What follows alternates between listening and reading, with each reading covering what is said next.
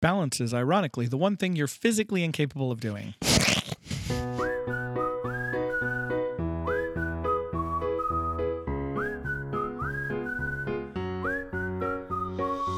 Welcome to Christ in the Chaos, where a pastor's kid and a kids ministry director talk about raising a Christ-centered family. We're not sure we know what we're doing, but we are right in the thick of it. And this is how we're finding Christ in the chaos.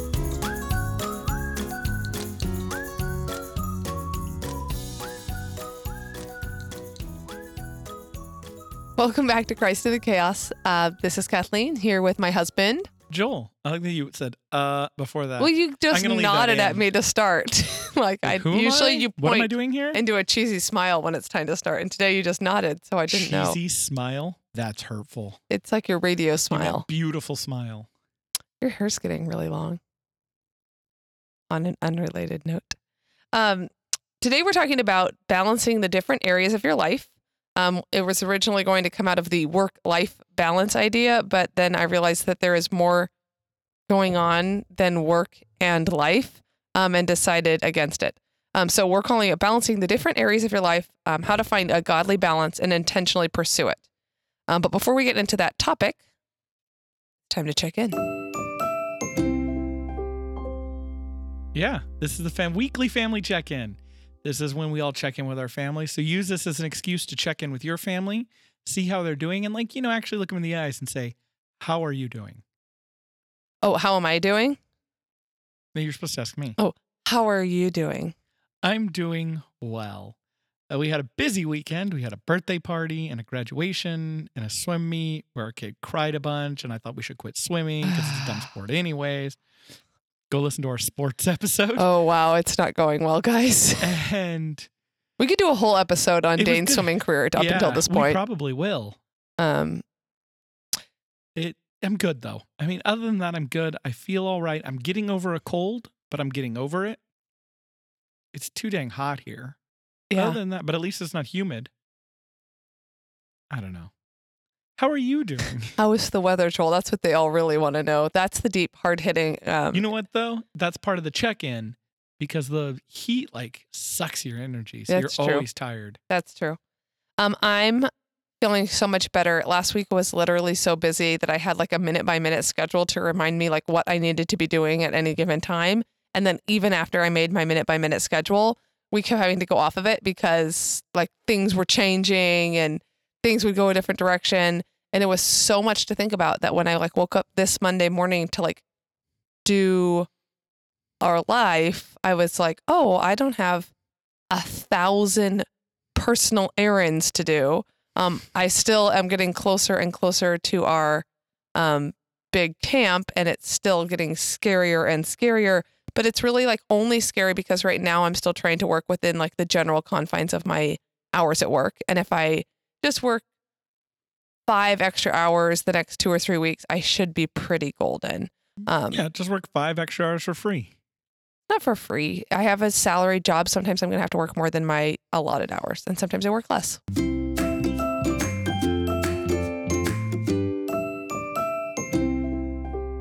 Today we're talking about balancing the different areas of your life, and the areas that we're mainly talking about are work, kids, marriage, self, church, life, and other relationships. So everything. We're talking about everything. Well, I mean, that's the thing is that those are the things that take up time and energy in my life. I actually imagine that other people have other things. Other categories besides family, work, and personal? No, I mean, I don't know. Maybe somebody will respond with hey, you didn't think about this. But generally, you'll find that I was thinking about different things that could take time, that they fall into one of those categories: work, kids, marriage, self, church, and other relationships. But the first thing I wanted to start up with is the idea of what a godly balance is. And the answer is that there's no objectively right balance for any one person, and there's no one balance that works for one person indefinitely. So some examples of that is a person with a disabled child will always expend more time and energy caring for that child. Or a monk, for example, is always going to expend virtually all their time and energy doing what I've inelegantly defined as church life in spiritual life. Yes. Is what most people call it. Well, except for even spiritual life, I think some of it falls into self-care. There's a lot of overlap. So yes, but the monk would also be involved in that. But the point is that no one's balance is going to be perfect for you, and your balance won't be perfect for other people. And the balance that is perfect and godly for your life right now, what God wants you to do right now, probably isn't necessarily going to be what he wants you to do in 10 years. Well, and the other thing is all of those examples are a response to a calling, right? A monk is responding to a calling from God. The parent of a disabled child is responding to a call from God to care for that child. And so the areas of our lives don't have to be evenly balanced. The areas of our lives are well balanced when time and energy is intentionally allocated in an effort to obey the will of God. So if you look to Matthew 6:31 through 33, therefore do not be anxious, saying, what shall we eat, or what shall we drink, or what shall we wear? For the Gentiles seek after all these things, and your heavenly Father knows that you need them all. But seek first the kingdom of God and his righteousness, and all these things will be added to you. So that takes us to our process of looking for balance. So what does that process look like? We kind of came up with a 3-step process. First, ask God where he is calling you to expend your time and energy. Then listen through that interwoven prayer, scripture, Holy Spirit, and circumstances of where he actually is giving you or calling you to, and then respond with intentionality. So if God wants you to spend more time with your kids, or on a certain ministry or on your marriage, you're not going to do it perfectly. But at least do it on purpose. Yes, that's exactly right. So when you're saying yes to what God is calling you to, it means you're going to have to say no to things. And it also might mean you have to say no to really good things, or things that at least appear to be godly and good. So like, for example, hiring a babysitter to go on a date, even when going on that date makes you feel guilty. You're the only person who feels guilty about hiring a babysitter.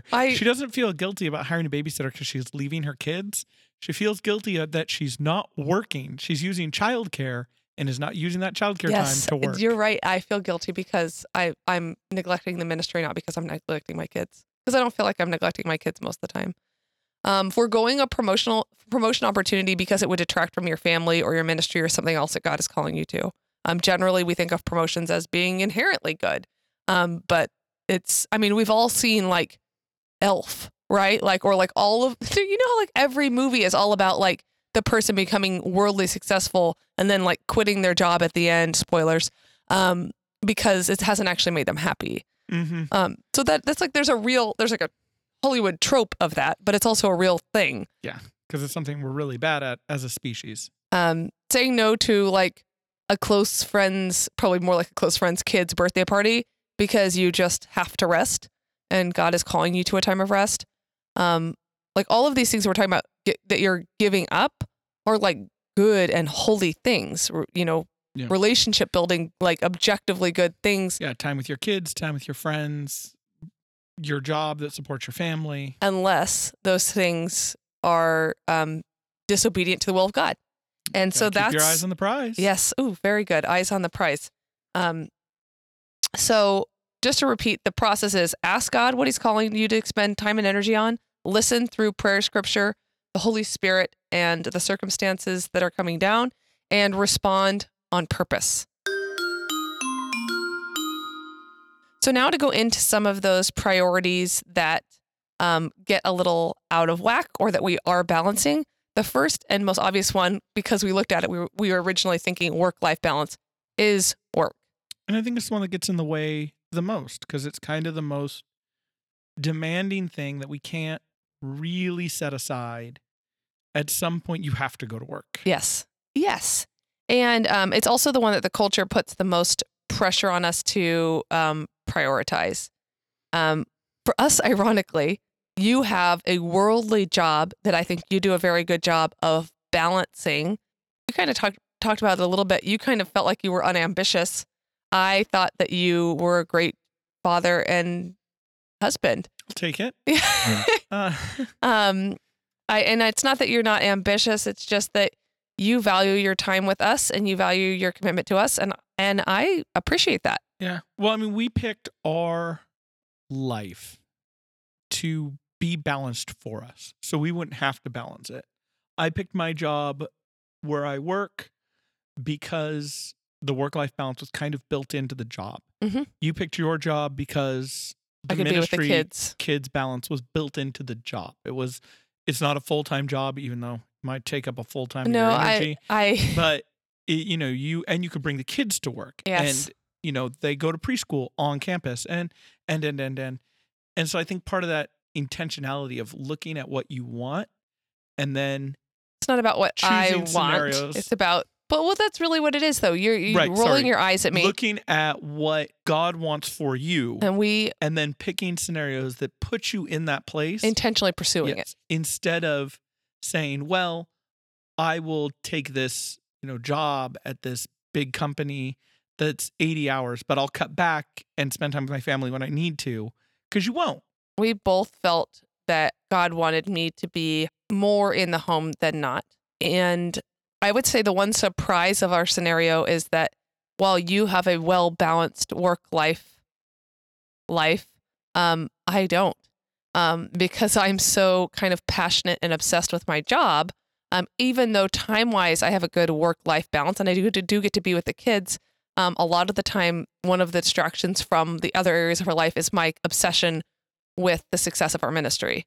And it drives... Certainly an emotional distraction, if not a time distraction. Yes, I agree. It's an energy distraction. It's a huge energy distraction. So why do we tend to work so much? Why does this get so out of balance?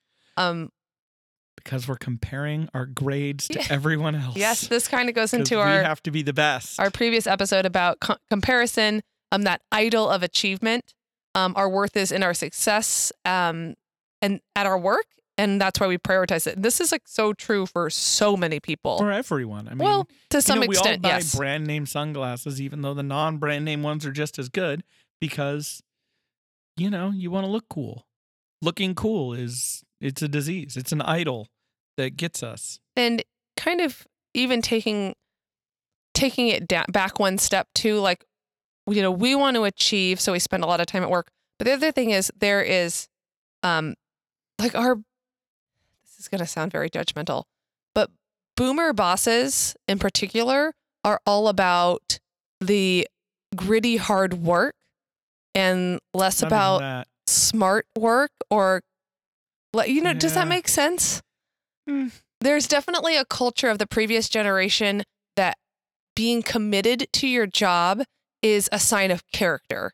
And that has kind of snowballed into an overcommitment to our vocation, where a vocation is not our call from God. Yeah. And I think, right, but if you have bitter jealousy and selfish ambition in your hearts, do not boast and be false to the truth. This is not the wisdom that comes from above, but it is earthly, unspiritual, demonic. For where jealousy and selfish ambition exist, there will be disorder in every vile practice. When it's about your selfish ambition and your keeping up with the Joneses in comparison, you're inviting in the demonic. And it's not going to work. Practically speaking, it's just not going to get you what you want. There's also the issue of money becoming your master. Neither one of us has the issue of working for money on the gaining end, but we do have the tendency to worry about it on the fear end. It's not that I want more wealth and that I want to be richer. It's that I don't want to be, and the thing is, I'm not afraid of being insecure. I'm afraid of appearing to be irresponsible. That is a bigger fear for me than not being able to pay the bills. Because part of that is privilege. I know my parents will bail me out. If something really went wrong, I would be taken care of. But it's still that relying on your bank account to be your protection, even if it works, it won't feel like it's working. Yep. There's always that insecurity. It's not God. You can shove it into the hole, the God-shaped hole in your heart, but it won't fill it. Or the literal hole in the ground, was it Parable of the Talents, where the guy literally hides it away. You can't rely on it because it's irreliable. Money crashes. Stock markets crash. It happens. And that was something we talked about, that worldly culture shames you for not prioritizing your job. Just to be clear, we're walking a thin line here. It's when we're talking about taking care of your family and making sure that everybody has what they need and doing your part as part of your family. It's not what we're talking about, but that worldly culture that says it's almost like the customer is always right. You could score more points. than But no, everybody else. and if you don't score more points and if you're not trying, you're kind of a loser. Yeah. And I don't buy into that. And Jesus doesn't buy into that.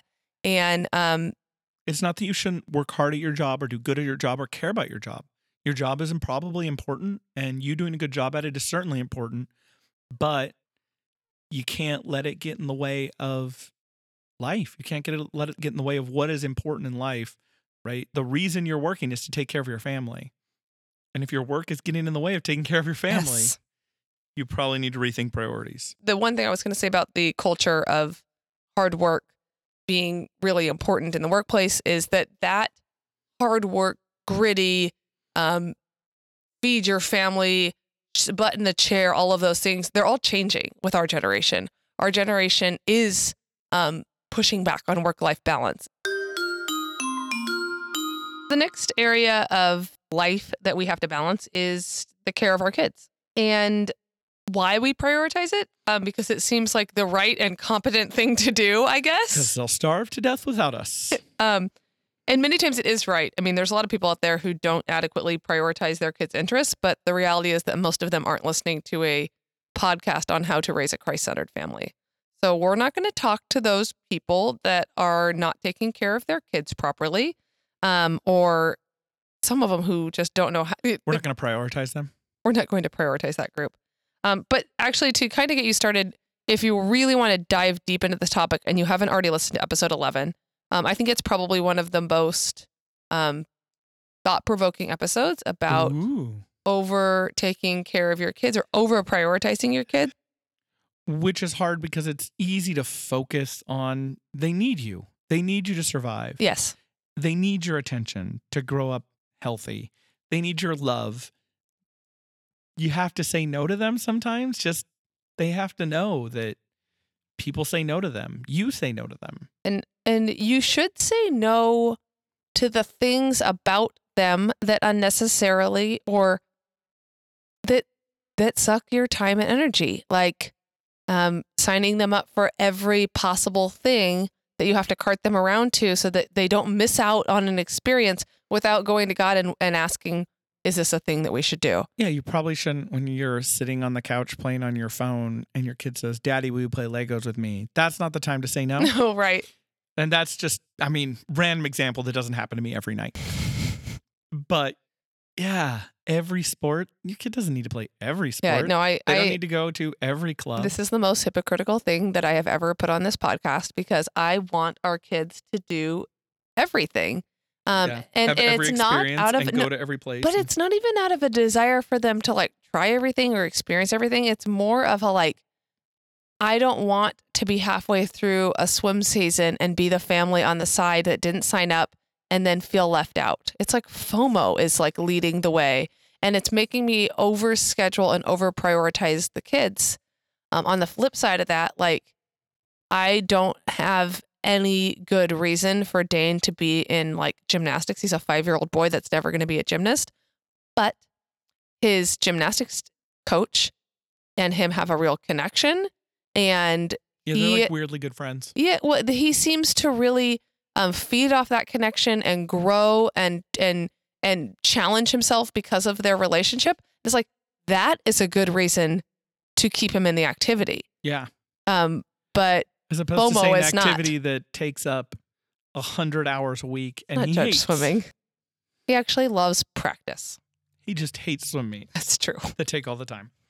And occasionally God is going to call you to not over prioritize, but to prioritize or to tip the balance towards taking care of your kids.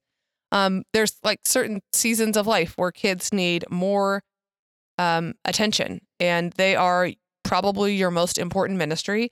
And sometimes you just need to give them that attention and care.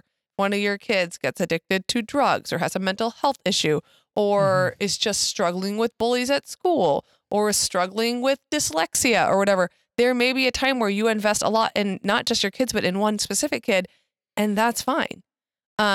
It's just a matter, we've talked about this before, when you move through a season, don't be afraid to reevaluate where you are. Yeah. It's a matter of doing it intentionally. Yes. Of not accidentally focusing all your energy on one kid or the other or just your kids. It's a matter by of default. knowing, why are you doing this? Why are we spending all this time doing gymnastics? Because he gets a lot out of it. Why do we go to swim meets? Because he needs to learn to overcome his fears. He needs to work through it. Mm-hmm. Why are we doing the things we're doing that are taking up the time and energy? Do we have a reason? If not, maybe we need to rethink it or look for that reason. Why are we doing this? So some of us have a lifelong call. I said that like I do. As of right now, I don't think I do. Your call is to care and champion for a kid with lifelong unique needs. If you have a kid with autism or that is paralyzed or whatever, like that is a calling from God to care for that kid. And it's a very hard one because from a worldly perspective, it's not valued. But from if you are one of those people, from a godly perspective, it is so important and valued. And it God might be is up somebody there else's kid. literally rubbing your back all of the time and saying you're doing good. And it could just be a time of preparation where you're investing in your kids, like when they're very, very young for a short time. And God is preparing you for some other ministry or some other calling. When it comes to your marriage, I think most people have a tendency to under prioritize investment of time and energy in marriage. I've legally bound this person to me. Yeah. I don't have to put any more energy into it. That's so true. And even if people who I think like, oh, they go on trips together or, oh, they spend a lot of time together away from their kids, it honestly tends to be more of like a selfish thing that they do side by side and not genuine investment in their marriage. It's just that they're like both married and happen to like to do the same. Not that, I don't know how to describe that. Nobody over prioritizes their marriage. Let's put it that way. Before it broke, our hot tub was the greatest investment in our marriage because it was something that we spent a lot of money on and we felt really bad about spending money on it. And so we very stubbornly used it every night. Yeah. And when we got into it for 20 minutes a night, 15 minutes a night, kids couldn't come in. The kids had to go to bed first. And it forced us to sit in a tiny space and stare at each other with no phones because you can't have phones in a hot tub. And Now you can though because we have life briefcases. This podcast brought no. As I was saying, it's about intentionally finding those systems that force you to prioritize that, to put energy into it, not even prioritize it above all else, which maybe you should, but to put energy and time into it. It should leapfrog some of your other things. Let's put it that way. Yeah. You need to remember that this person is your partner for life and maybe you should treat them like you want to live with them for the rest of your life, not like, okay, we're good, right? We're good. We're stuck. Okay, let's move on and never talk to each other again. I was going to say, I've never regretted an investment of time, energy, grace, or money in our marriage. There's never been a time where I've been like, oh, that was a waste. It's always been worth it. And then all it has done is reveal that it has not been enough. If you want to know what God thinks, if you look to Ephesians 5 of what to do for your marriage, like how important is it and what a priority is, he's like, oh, submit and die, right? Like wives, submit to your husbands. Husbands, love your wives as Christ loved the church. So die for them. Yeah. That's how high he prioritizes it. I don't think he uses language like that anywhere else, especially with a relationship to another person. So when you're talking about well, where would God put this or where does God put this according to scripture? You should absolutely be giving your whole self to this endeavor and everything else kind of grows out of it. And there's just no amount of time or energy that you put into your marriage that won't pay you back everywhere else. And emotional giving, right? Yeah. Forgiveness, acts of love, knowing them well and speaking to them in their love language in an intentional way. All of that stuff just pays back. It's always worth it. And everything else we talk about, we're going to talk about pulling back and doing less and doing less. This is the one I think that we just kind of, as a society, are like, it's fine. You're married, so you're fine. You don't need to put extra energy in. And you kind of do. Yeah. Now, the next category is something that I feel like has come up in the last 5 years as a term that I had never heard before the last 5 years, but is a real thing, which is self-care. I care about myself.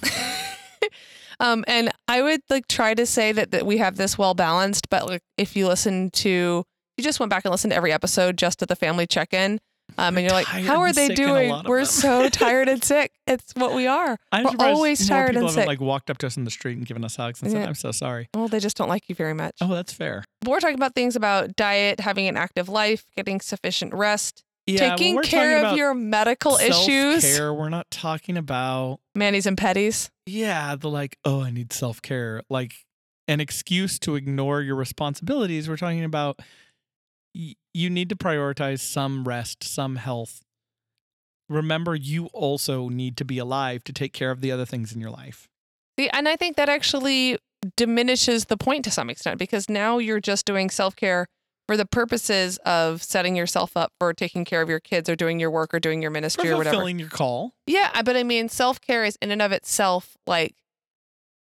you are a child of God. Your body is a temple of the Holy Spirit. You matter. And doing the things that you need to do to make sure that you are okay is important. And that includes spending time on spiritual growth and prayer as well, which I don't think I threw in there. You know the worst part, though, about grown-up self-care? What? Is grown-up self-care, if you're really doing self-care, involves a lot of good diet and exercise. Yeah, it's not and fun. Not diet losing weight, but diet eating vegetables and being active, and you got to do those things. It's part of it. Finding time to exercise, finding time to make real food. That's important. Well, and I think that we've put too much pressure. This is another thing where the world puts too much pressure on us to be perfect in this way instead of to give ourselves grace. It's like, if you don't meet the ideal way of taking care of yourself, you are failing and you might as well give up. My two practical pieces of advice with regard to self-care are to know yourself and what recharges you and what helps your body and your mind and your heart to stay on track. If you, for example, when people touch my feet, it freaks me out. Sometimes I get pedicures because my feet are gross, but it does not make me feel good or relaxed to get a pedicure. It is like an anxiety-inducing endeavor. Now, if you were going to just leave me alone in the back of the house with my book for an hour and a half so that I could read for 25 minutes and then take an hour and 5-minute nap, that's the best thing in the entire world. I think everyone would agree. So it's a matter of knowing how to get the most bang for your buck or the most recharge for your time, and then not having impossibly high expectations for yourself. I don't need to eat keto. I just need to not eat the third cupcake. And I mean, for some people, it would be to not have a cupcake at all. But for me, I'm probably on cupcake number 3. And the second I stop myself at number 2, we're in good shape. That's a win right there. Yeah, it is. My practical advice, if I had any, don't take my advice, would be not to trust yourself. Just don't rely on self-control to do these things. If you have 3 cupcakes, throw one out. Yes. Oh, that's true. Or throw 2 out. Or throw 3 out. Don't buy the cupcakes to begin with. How do you feel? Work in time where you're going to exercise and then set that time aside. Don't say, I'll exercise at some point today. Say, I will exercise at this time. Coming from you, what do you do for self-care? Because I could answer this for I actually have a pretty extensive answer, even though I don't get very good rest. But I feel like I don't even know a single thing you do to take care of yourself. Do you remember that scene in Mary Poppins where Bert is talking to the kids and they're mad at their dad? And he says, hey now, when you have a bad day, you go to your mom. When your mom has a bad day, she goes to dad. Who does dad go to? Jesus. I go to Jesus. That's all I got. No, I mean, I think that's worth thinking about because I take a break at the end of the day. I think you very much under prioritize self-care, and it manifests itself in these kind of lazy phone binges. And I do love a lazy phone binge. Yeah, which maybe is its own kind of self-care. But it's I wonder if you could be more, get more bang for your buck. Yeah, be more intentional about it.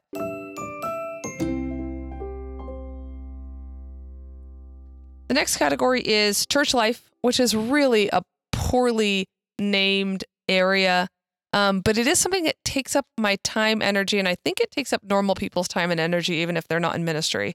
And so I broke that into like 3 categories: worship and education. That would also include like your small group or Bible study or whatever you do there.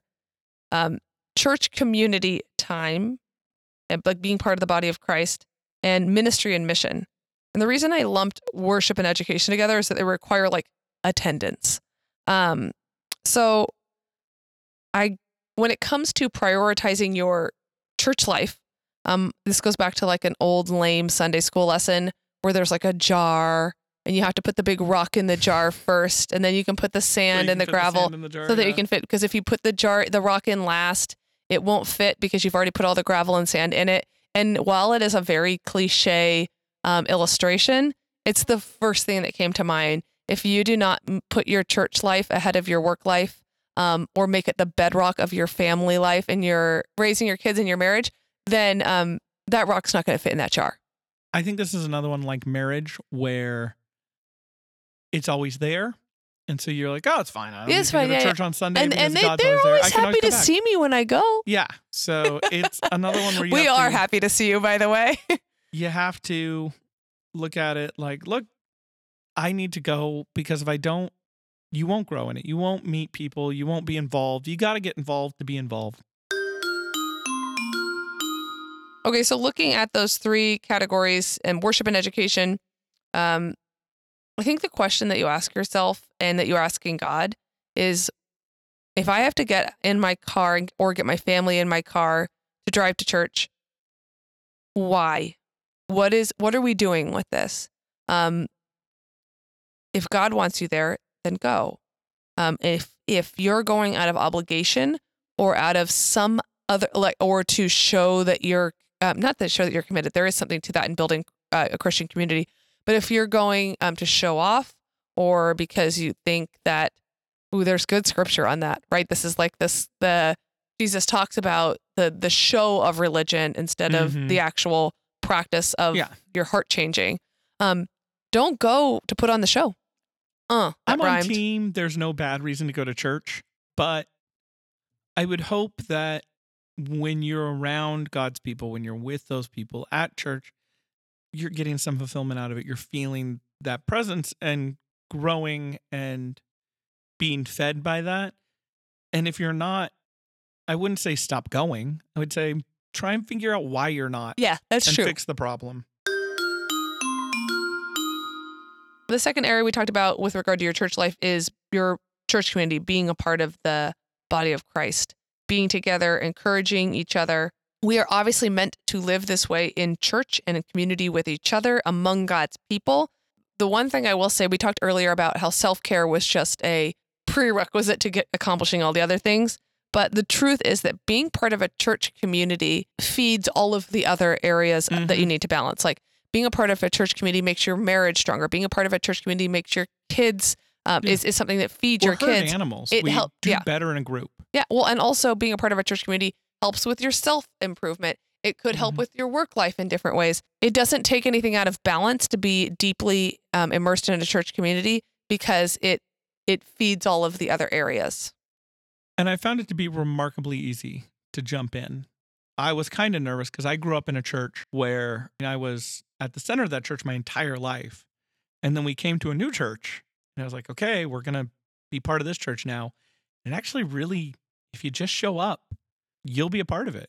And that kind of goes to the third topic, which is the ministry and the mission and how that fits into the way you balance your life. I think many people tend to under-prioritize ministry and mission, their own personal ministry, because they don't want to give up their time and effort and energy, not because they're selfish, but because they're worried that the impact they make will be so small that on balance it won't make any sense.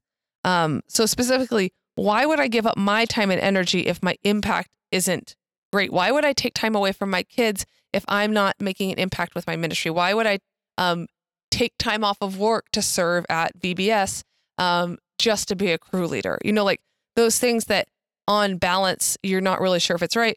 And that is just another one of seek the will of God.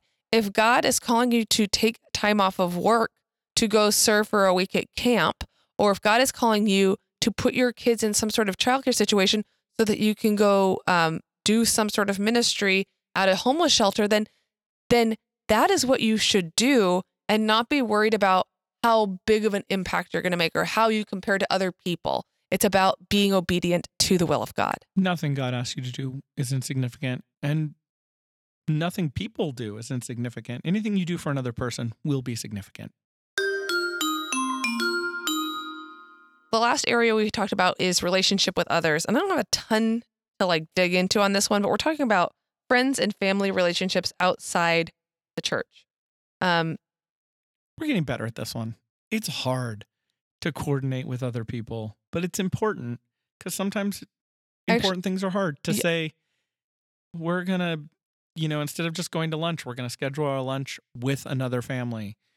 We're going to schedule our movie trip with another family. Yeah.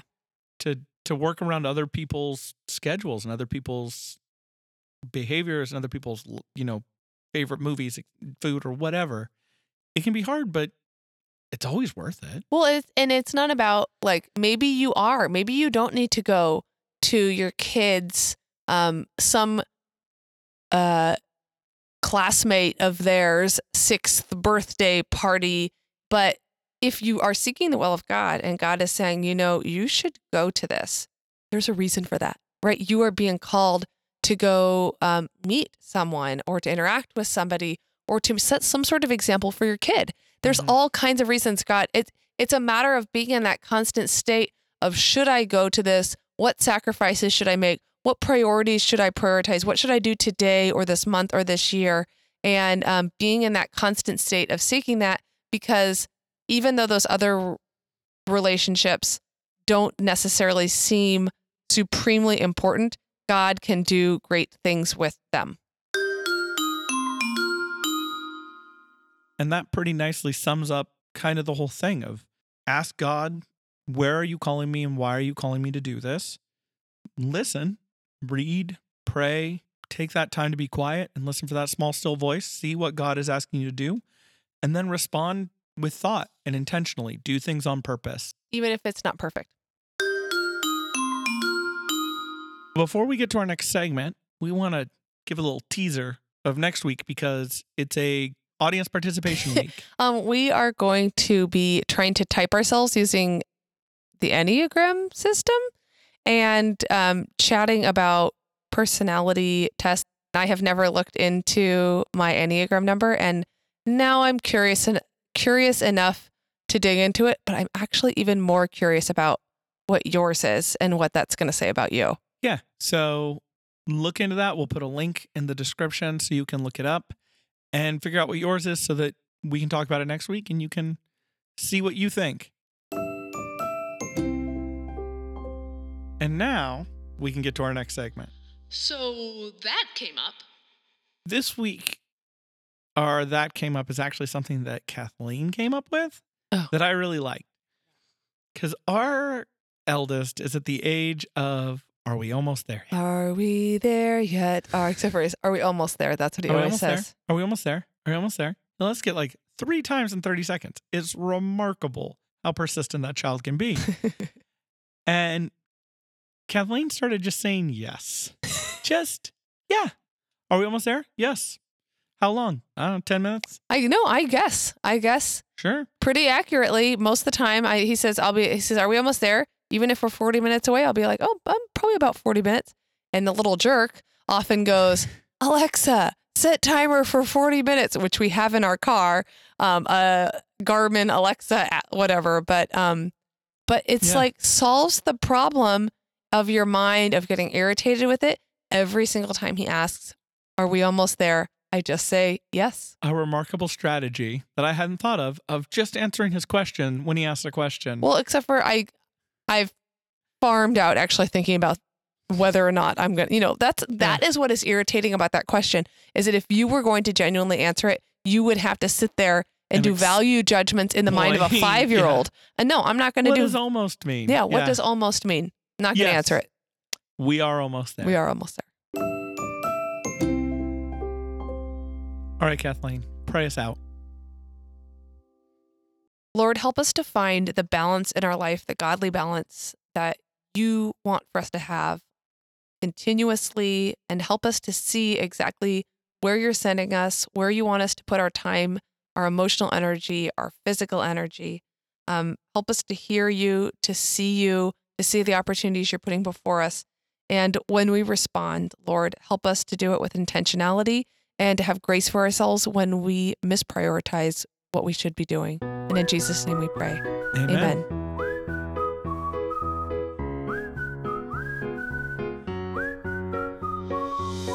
Thanks for listening. Please take a second to rate and subscribe to this podcast. It helps others to find us and to be #blessed by the discussions that we have here.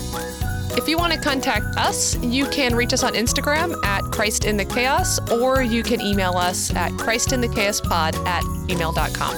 Until next week, we hope you have a peaceful week. But even if you don't, remember that you can find us and Jesus waiting for you in the chaos.